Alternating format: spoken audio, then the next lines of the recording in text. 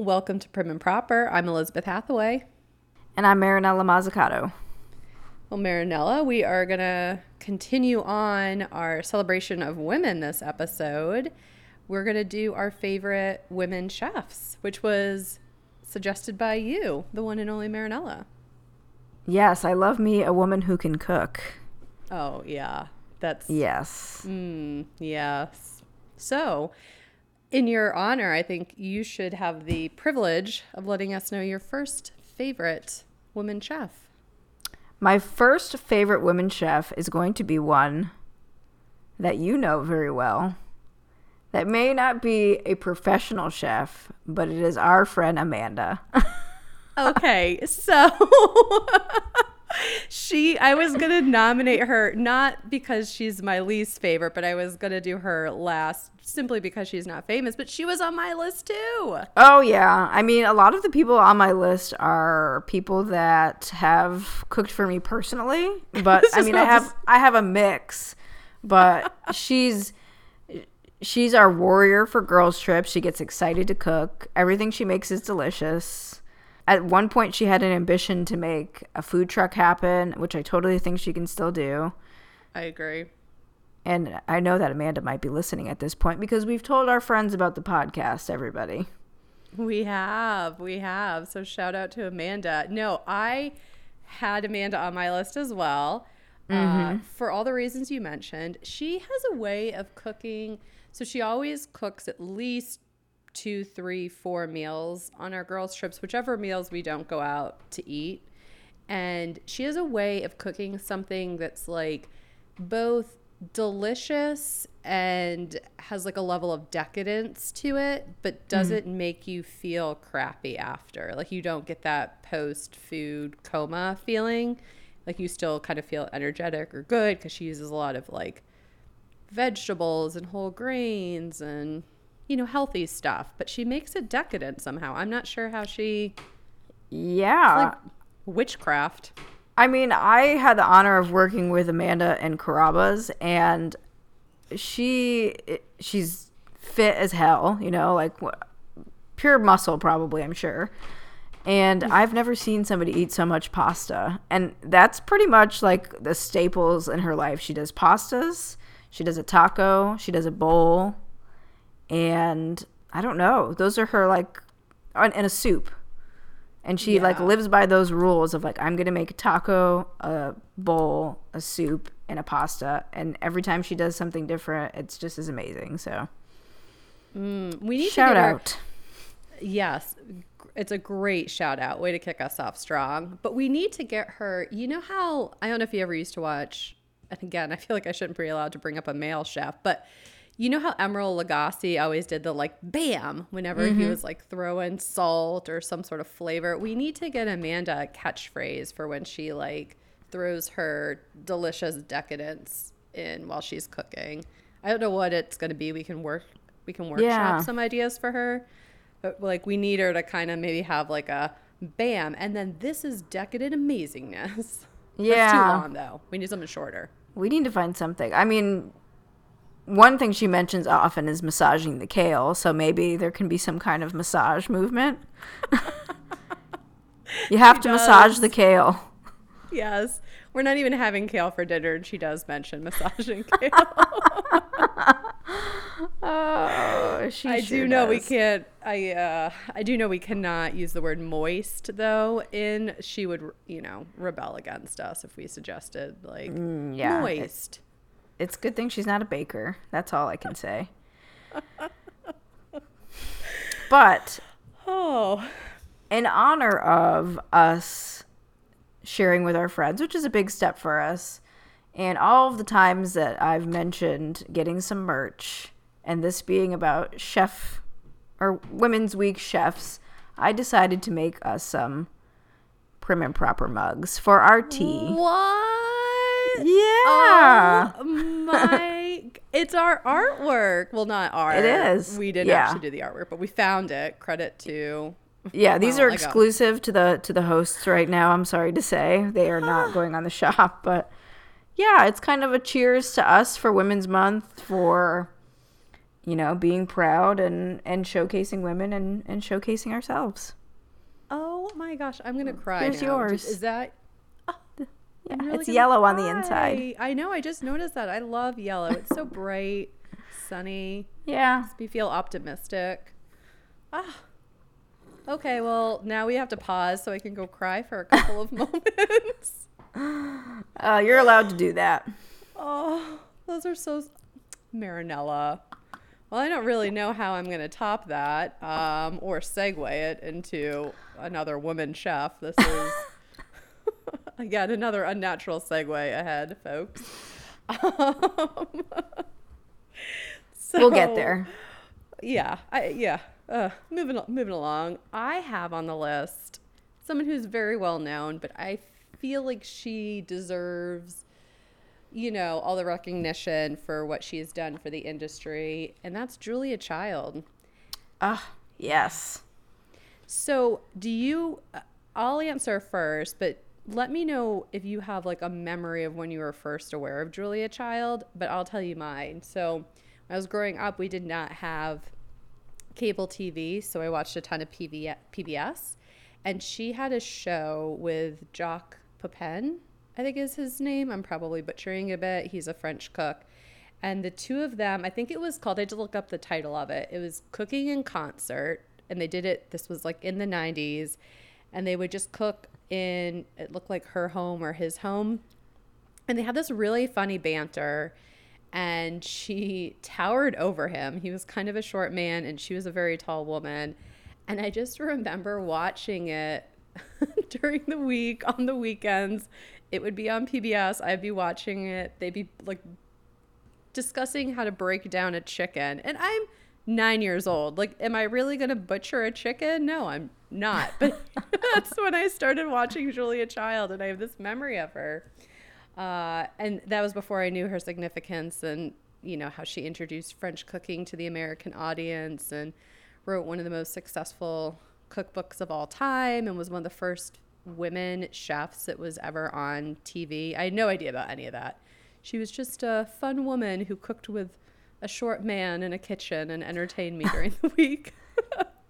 She got all the things on the top shelves for him. Thank goodness. I didn't know anything about Julia Child as a child. I knew nothing. Like, I don't remember seeing her on TV. I don't know if it was just the fact that, like, that channel. Cable? I don't know. Maybe. I don't remember watching a ton of TV as a kid, but I do remember when I started watching the show Top Chef, the amount of influence that the female chefs on there said that they got from Julia Child. And a lot of the dishes that they chose, you know, had like those French, Parisian like elements and styles. And I feel like that was a lot from her. So that's when I started to kind of start looking up Julia Child recipes and like seeing like her story about being inspired to cook and, you know, going to Paris and her husband being so like supportive and, you know, wanting to make that cookbook for Americans in Paris because you couldn't get a cookbook that wasn't in French. You just couldn't do it there. Right. So there is a movie that I think is loosely tells her life pretty well. It's called Julie and Julia. Oh, yeah, there is a movie. And it stars Meryl. Yeah, Meryl Streep plays... Meryl Streep, of course, plays Julia Child. And then Amy Adams plays Julie, who is like... I don't know, this was probably in the 90s at this. She was a blogger. She got Julia Child's cookbook and started cooking every recipe and started a blog, and it became a pretty successful blog, like way back in the early days of blogging and the internet.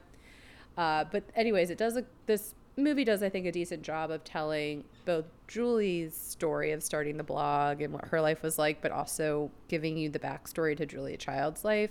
I know there's also like a ton of documentaries and other info out there, but if you're looking for, you know, more like movie experience, that's a cute little movie to watch. And I think Meryl Streep nails her accent. Yeah, I remember watching like clips of that trailer and thinking, is that Julia Child? Like, wait a minute. Really, yeah, she does a really good job. She totally nails it. I mean, but it's Meryl Streep, right? What can she not do? What can't she do? Is that how you say that? Yeah, whatever. Yeah. It's too hard for me to figure that one out. I think whatever you said. Yes. Yeah, we're going to go with that. Moving along. Yes. One of my favorite chefs is actually known for her baking, and it's Christina Tosi. I think that's how you say it. Does she do the milk? She does the milk bar in New York City, and I just love like how she just took all the things that you want to eat, and they're simple things, and you know she's not trying to be fancy about it, and you know the cereal milk that's left behind was like the inspiration for like her, I guess her most famous soft serve ice cream there. And she does like naked cake so you can see all the layers, and you know everything is just it kind of reminds you of being a kid, which is what I liked about it. And I've tried some of the stuff before. You can only get it like in New York City, but now you can actually find it in some places where it's not, you know, made fresh to order that day, but some of the stuff is like shipped in. And it was delightful. I mean, I love the concept. So my understanding is, yeah, I mean, you kind of described it. When you have cereal and the leftover milk takes on the flavors of the cereal, like Fruit Loops or Cinnamon Toast Crunch or whatever it is, it gets that really strong cereal aftertaste. And so she would take that milk and use it in her baking and cooking. You said she made ice cream with it, right? I think she made a whole bunch of stuff with the different like leftover milks from cereal. Yeah, and there's like a pie that's just like pure sugar and like it's like butter and sugar, but I think she calls it like crack cake or something. Yeah, it seems appropriate. Crack pie, or, I don't know, but that's the piece that I tried, and it was like, oh god, so good. It would go great with tea. She is also, wasn't she, I don't know if she still currently is. I'm not even sure if the show's on anymore. She was on the Gordon Ramsay MasterChef. Is that what's called? She was like a judge on it for a couple of seasons. I don't know. I didn't watch too much MasterChef, but I think that she would be a good judge. Yeah, because I think it was Gordon Ramsay, her, and some like restaurateur guy. I don't know his name. And it's like home chefs that go on MasterChef and compete against each other. So they're not like classically trained chefs, but I'm pretty sure she was on it for a few seasons because I think that's how I first learned of her. Yeah, I don't know how I first learned of her. I saw her on something, but I can't remember what it was, and I was like, I've got to have this product. I must. Keep it rolling with celebrity chefs on my end because, and you mentioned Top Chef already, so on my list is the first woman winner of Top Chef, Stephanie Izard, and she won season 4, dark curly hair. She's a Chicagoan, and so she has a bunch of restaurants here in Chicago: Girl on the Goat, Little Goat, Duck Duck Goat, Sugar Goat. Well, you're noticing a theme, but I actually think she's got a new restaurant that opened up, and I'm not sure how to pronounce it. I think it's Cabra, Cabra. It's a Peruvian place. I haven't been to it, but I've been to all of her other restaurants, and they are phenomenal. So when Little Goat opened, that was the first one she opened after winning Top Chef. You could not get in. Like, it was impossible to get a reservation. People would go there at like, because I think it opens at 4 or 5. People would get there earlier in the day and wait in a line just so that they could get like a spot at the bar. Like, not even a reservation, that they would just like take a seat at the bar and order. It's like the hottest ticket in town for a long time.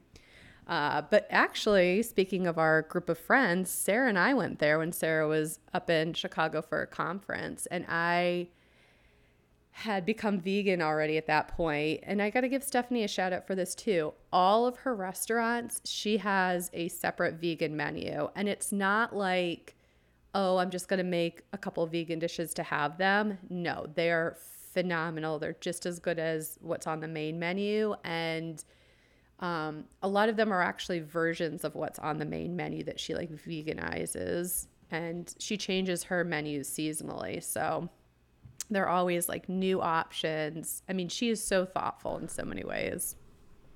I really want to go now to Chicago for many reasons, mostly to see you, but then I want to have some of that food. But yeah, that is big for like a chef to focus on a vegan menu, because I've found that in most of the restaurants that I've worked in that had a set menu or even a rotating menu, if you asked for something vegan, the chef was like ready to flip out. Like, it's a compromise of the dish, so it's like, why not plan ahead and create good vegan menus so that you don't have to compromise on the dish that you set that wasn't vegan? Totally. Absolutely. And it's so funny because, like, not to go on a tangent, but I think sometimes, you know, the vegan community gets a bad rap, and there certainly are people in the vegan community who like contribute to the reason it has a bad rap, where they're like, you know, inflexible with their belief system. I'll say it that way. The reality is, like, most of my friends aren't vegan, and I want to be able to share a meal with them, and I want us both to have a delicious meal. And Stephanie's restaurants deliver on that. Like, her food is amazing. I mean, she's got the word goat in the name of like all of her restaurants, yet she, like I said, still makes a point to offer a variety of vegan dishes that are phenomenal. Like, I was so happy. Again, I know listeners can't ask Sarah. They don't know our friend, but Sarah can attest to how satisfied I was while we were eating out there. I really want to go to. We're going to be going to a girls' night dinner. Uh-oh. Can you still see me? Nope. Oh, my mother is calling me. Hey guys, my mom's calling me. Stand by. It's not an emergency, I'm sure. So we just got to let it pass. Oh my gosh, I can still hear you though. So if you want to keep chatting away. Oh, okay. I was gonna say my mom's a great chef, but we're not talking about her right now. Sometimes she's a good chef. Damn, where were we before that popped up? On our girls' trip, we're gonna go to. Oh, not on our girls' trip, but here in Tampa, we've decided that we're gonna get together. Me and the local Tampa girls that are around are going to go to a dinner night, maybe once a month or once every couple months. So we picked a place called Oak and Ola, and their chef is a female executive chef. Ooh. I don't know her name, but like I was researching and I was like, I'm gonna throw this out there just to support a lady here. Yes. Oh my God. I love that idea too. Because about half of us live in Tampa area-ish. So that's, I love it. We've talked about it for a while, and it's like, let's just do it. Yeah. Yeah. You're going to need to get a group picture and send it to me. Thank you. I will. I'll interrupt the server during her busiest time. Yes, please do. Servers love that. Yeah, also, and I'll let her know that she needs to take several. Yes. And then if you could Photoshop me in like you did you were the one that did it, right? For Sarah B's. Yeah. Yeah. When I couldn't make the baby shower and you Photoshopped in a drunk photo of me, which was just chef's kiss. I've also been known to make those cardboard cutout heads. Yes. I didn't do it the last time when we were at that beach house, like when it was like peak COVID and we like psychotically still did the girls' trip with just a few of us. I didn't have that many hands to hold up all those missing heads, so I couldn't do it. But anyway, back to the chefs. Along the lines of you saying like you picked Stephanie because of her Chicago roots and her like honoring a vegan menu. There is a chef, her name's Amanda Cohen, and she has a restaurant that only serves vegetables. Oh. Nothing else. And she said that she felt like it was ballsy for her to do that because her vegetables are that good. Damn. I forgot the name of the restaurant, unfortunately. Do you know where she is? Marinella. I think she's in Canada. I want to say she's in Canada. Okay, well, international travel is allowed again, yeah. So maybe I can make this happen. Yeah, I could be wrong. Maybe it was New York, but... Well, I'll look her up because my interest is piqued, certainly. Yes. Only vegetables. And to me, that takes like real guts and like being very confident because, I mean, yeah, we have this like idea in the US at least that in order to have a full meal, it needs to have like a meat protein on the plate. And I don't know, to me, yes, you know, you need to be satiated. And so it's not like you can just have lettuce, like you have to have a lot more to it. And I'm sure she has more filling vegetables that she offers in addition to like vegetables that would be lighter. But I don't know. I just think it's interesting. We as humans, or at least we in the West, have just always centered our meals around like a protein. And there's protein in everything. Like even in vegetables, there are amino acids in them. So like, you know, this concept of having to have like meat as the centerpiece. I love people who are like kind of flipping those concepts on their head and coming up with different creative ideas. So that's interesting. yeah, I mean, my major food group today was pure sugar. So, I mean, I had a packet of tuna, I will say that, and then everything else was absolute sugar. I feel like shit. I'm having chamomile tea to settle my stomach down, but I do what I want. I do what I want. Did you have sugar on the tuna fish, or were they like separate courses? There was citric acid in it, which I'm sure has sugar, so I'm sure sugar was in there. It's gotta be. Oh my. Well, moving along to my next lady of the hour. Do you remember? So, when I was in college and you were in college, I recall that the original Iron Chef, the Japanese version, started gaining popularity. There was like a dubbed English version, and I remember watching it in college because we were cool and there wasn't a whole lot of reality TV around at the time, so we would watch dubbed Japanese cooking show of Iron Chef. And then they released the American version of Iron Chef, which I think is what most people think of now with like, you know, Bobby Flay but Kat Cora was on that show, and she was the first woman Iron Chef. And I remember I knew nothing about her. I knew nothing about the type of food she cooked, what restaurant she owned, none of it. I was just so in love with the Japanese version of Iron Chef, and then so excited when the US version rolled out and it had a woman chef on it. So, Kat Cora, thank you. I had no idea there was a Japanese or... yeah. Chef, I'm blown away. No clue. Chef Morimoto, who's on the American version, was also on the Japanese version. And that was kind of the transition, like, because the Japanese version, the OG, they had like ceased creating new episodes, and then they created the American version. And yeah, Chef Morimoto used to be on the Japanese one and then also was on the American version. I think now people just call it Iron Chef. I don't think they call it Iron Chef America, right? Yeah, probably not. Yeah, they just so. say Iron Chef. Yeah. Yeah. What's her name again? Can you say it one more time? Yeah, Kat Cora.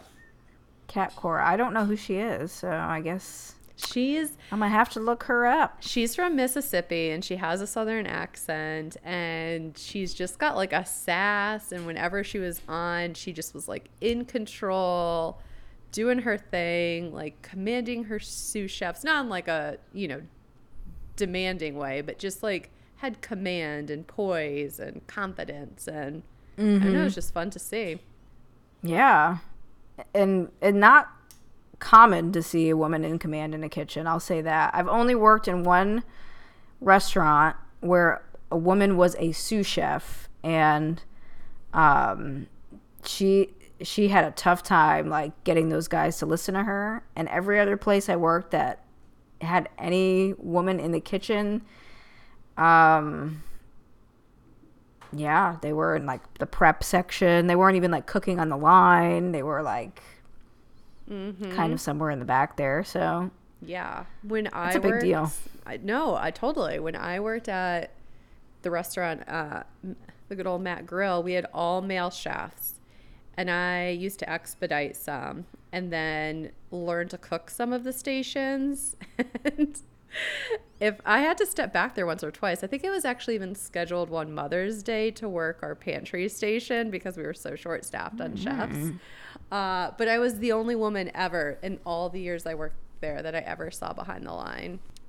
Yeah, it's scary to go back there, but I mean, I do think there are a lot more women in the kitchen than we realize. They just don't get like celebrated, which kind of like leads me to the person that I recently kind of started discovering, and her name is Elizabeth Faulkner.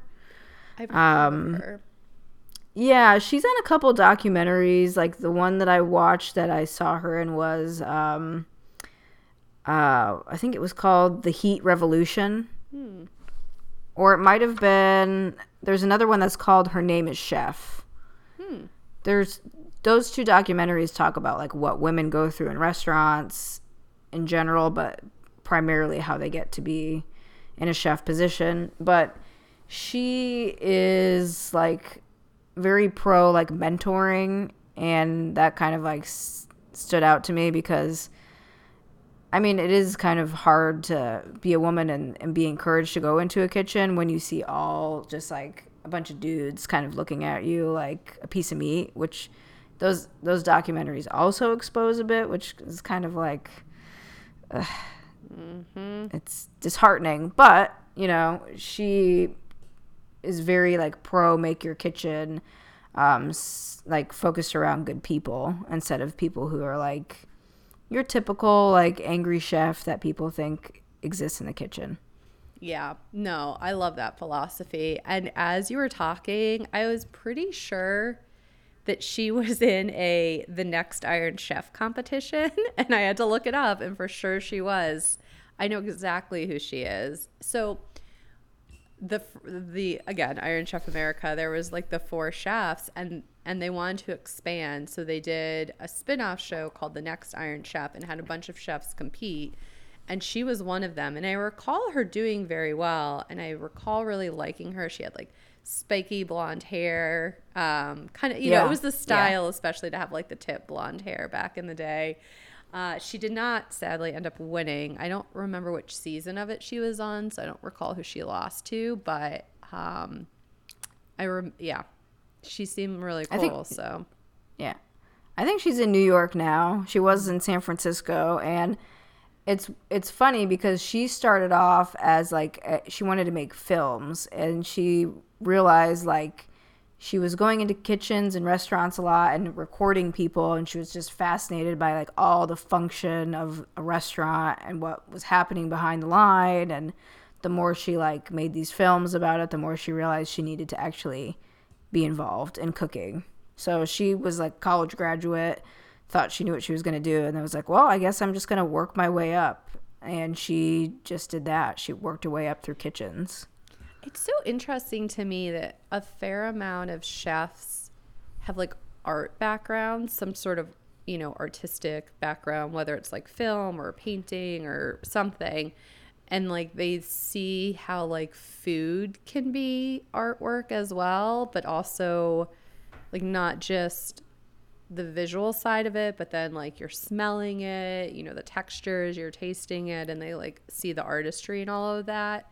Anyways, I just find it really interesting when chefs have that type of a background, and it feels like a fair amount of them do, or like the ones who find, you know, huge success.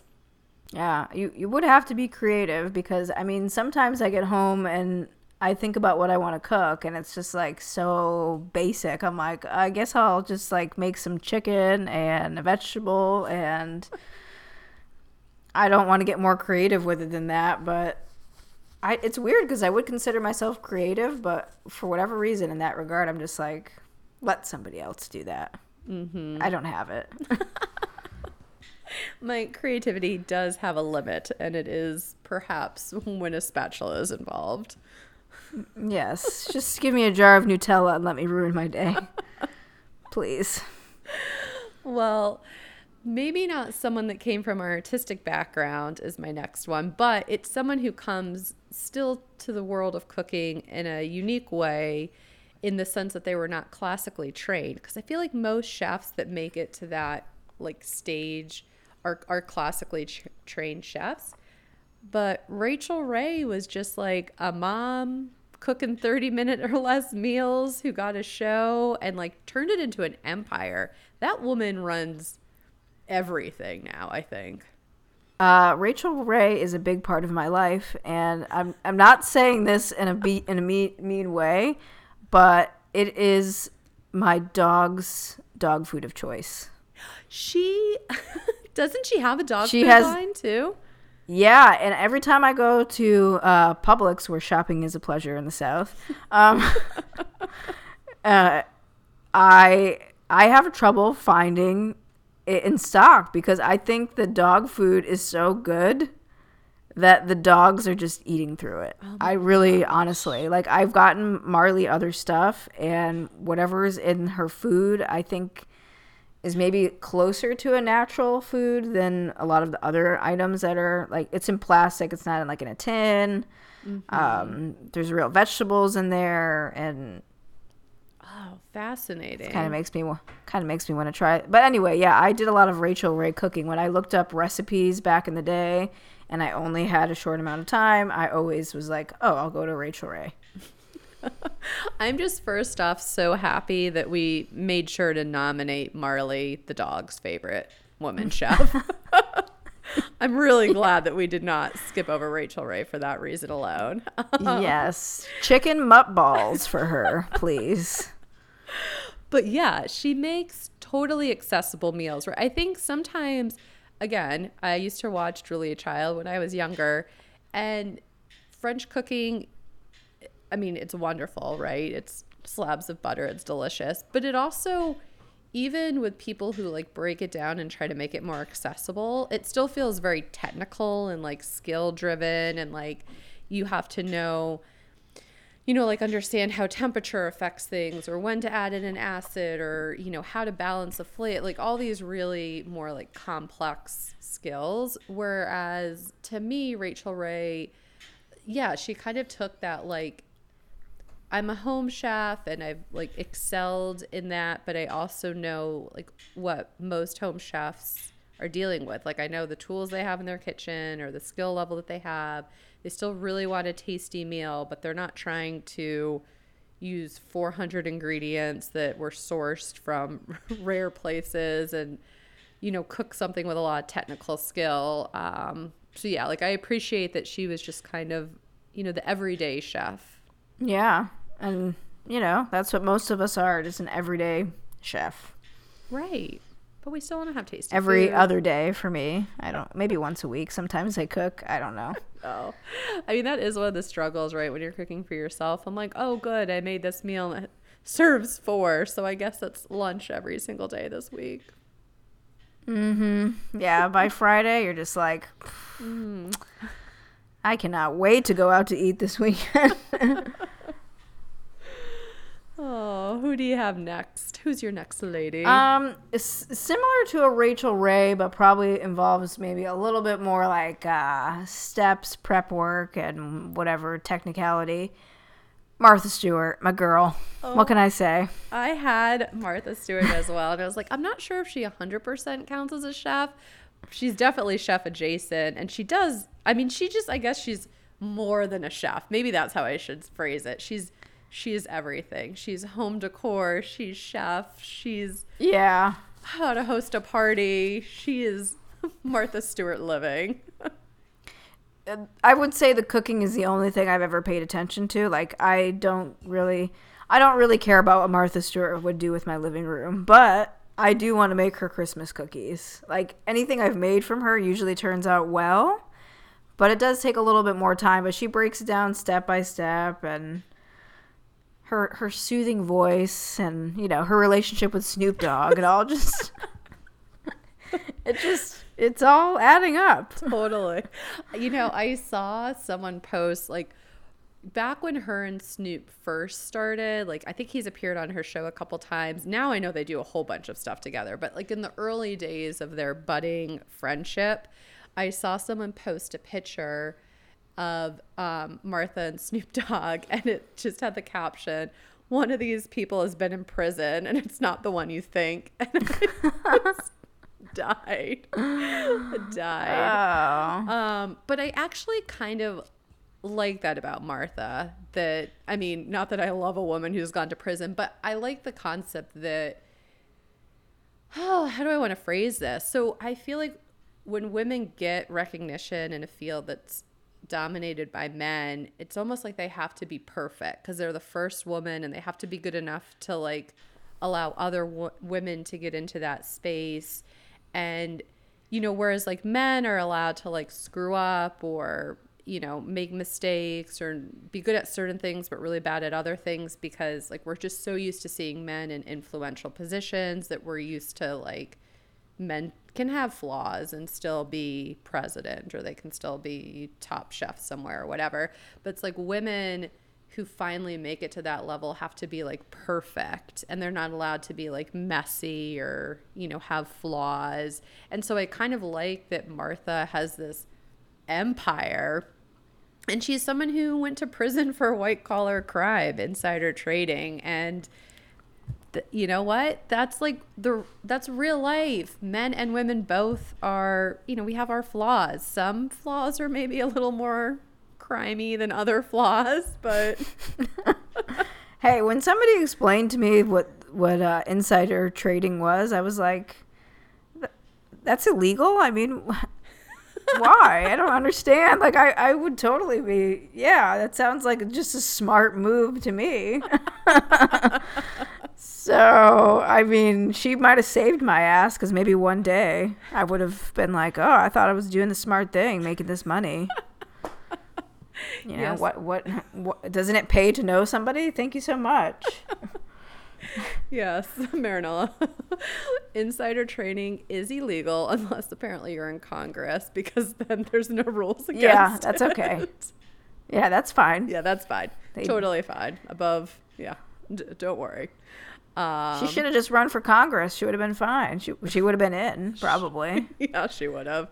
And something tells me that, like, the halls of Congress would have had a lovely redecoration. Appetizers would be served during all the votes. Homemade potpourri. Yes.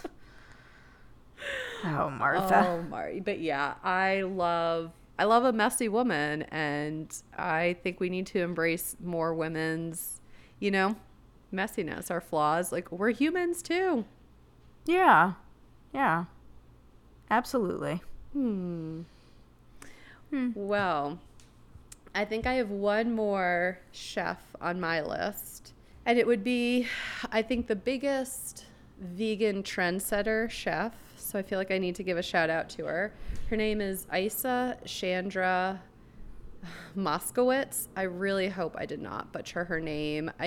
She's got like 10 cookbooks. She started out in her Brooklyn apartment. She somehow, I don't know how, got like a show on like local PBS or local, you know, public news station up in New York. And she would just cook in her kitchen and do vegan food. She had like a very punk aesthetic. She would often listen to punk music and sing along on her show as she was cooking food.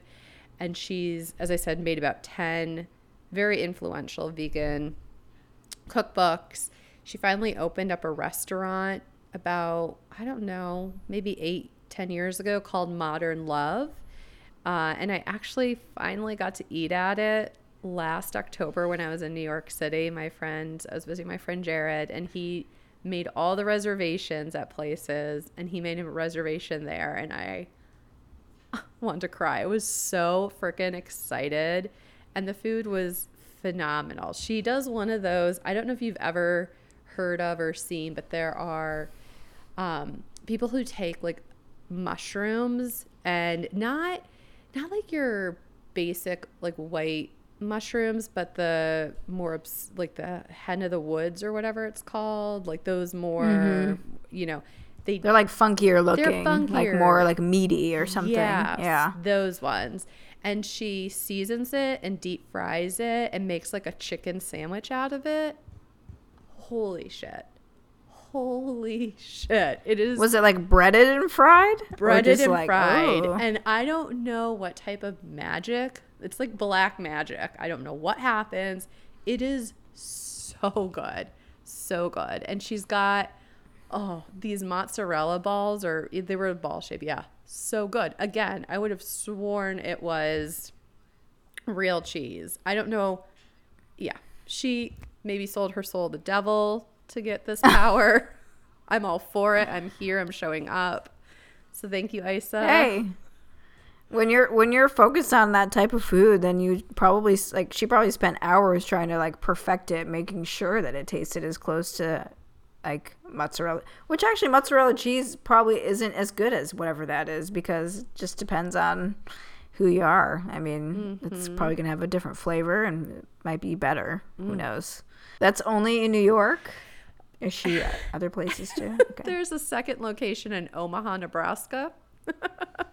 Oh, okay. That's worth checking out. Next girls trip.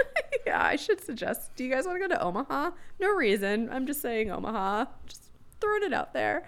I actually think she opened the Omaha, Nebraska one first. I don't know I should look into that. Like, what about Omaha, Nebraska was a good spot? Like, New York, I kind of get because, like, people are into all sorts of different cuisines, and it's very like there's a lot of variety there. And not to crap on any listeners who are from Omaha, Nebraska, but I just don't see it being as like diverse in the cuisine offering. So I think that, I guess, was a little shocking to me. Yeah, maybe it was like a trial run, like, let's try it here, or farming. I don't know. Maybe it feels like there'd be a farm there that'd be optimal. Yeah, probably a lot of farms in Nebraska, right? What else do they? Maybe they have tremendous amount of mushrooms in the forest there. I have no idea. Yeah, I'm sure. Well, on that note, I have one last chef as well, and she is a Top Chef contestant that I don't know if she ever won, but her name was Fatima Ali.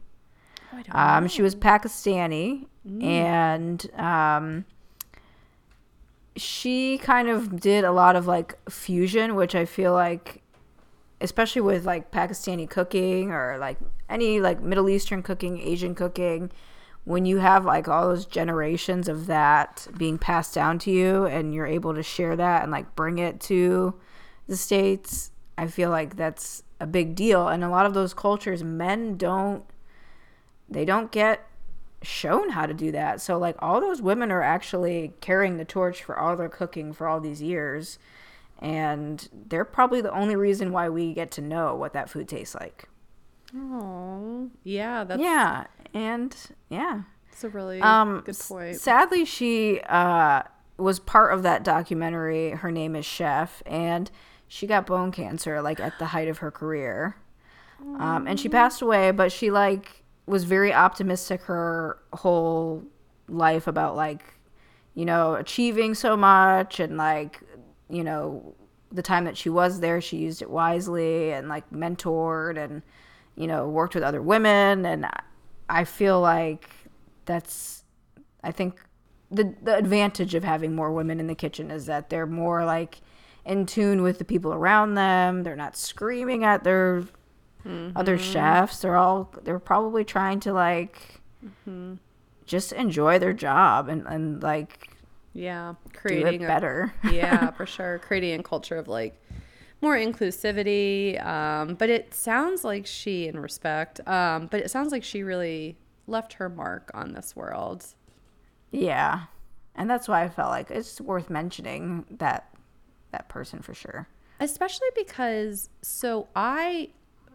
I know Pakistani food is different than Indian food, but I was first introduced to Indian food quite some years ago, and it is one of my absolute favorite types of cuisine. I've had Nepali food a bunch. I've had Pakistani as well, and they all do such a great job of incorporating spices and flavors. They develop these really complex flavors. I also feel like I don't know how to say, I don't mean this in a disrespectful way, but I feel like a lot of Indian food, Pakistani food, Nepali, that sort of food is kind of like street food. It's like food of the commoners. And I also love a chef who can take that food and those great, amazing flavors and elevate it and show it in a new light. And it kind of sounds like, if she's competing on Top Chef, I'm sure that's a bit of what she was doing was taking these like amazing dishes and like giving them a level of elevation, which I think is also just really cool. Yeah. And, that's how you, I guess, create new genres of food. I mean, American Pakistani. I mean, I'd like to try that. Yeah. Tuna fish sugar. Another genre of food. I will not bring that to the table. Not to anybody I like. You're not going to go on Top Chef and serve that up to Padma? I would love to serve myself up to Padma physically, but my food, no, I would never do that to that woman. You just like put little tuna rolls all over yourself and lay on a table for Padma to show up.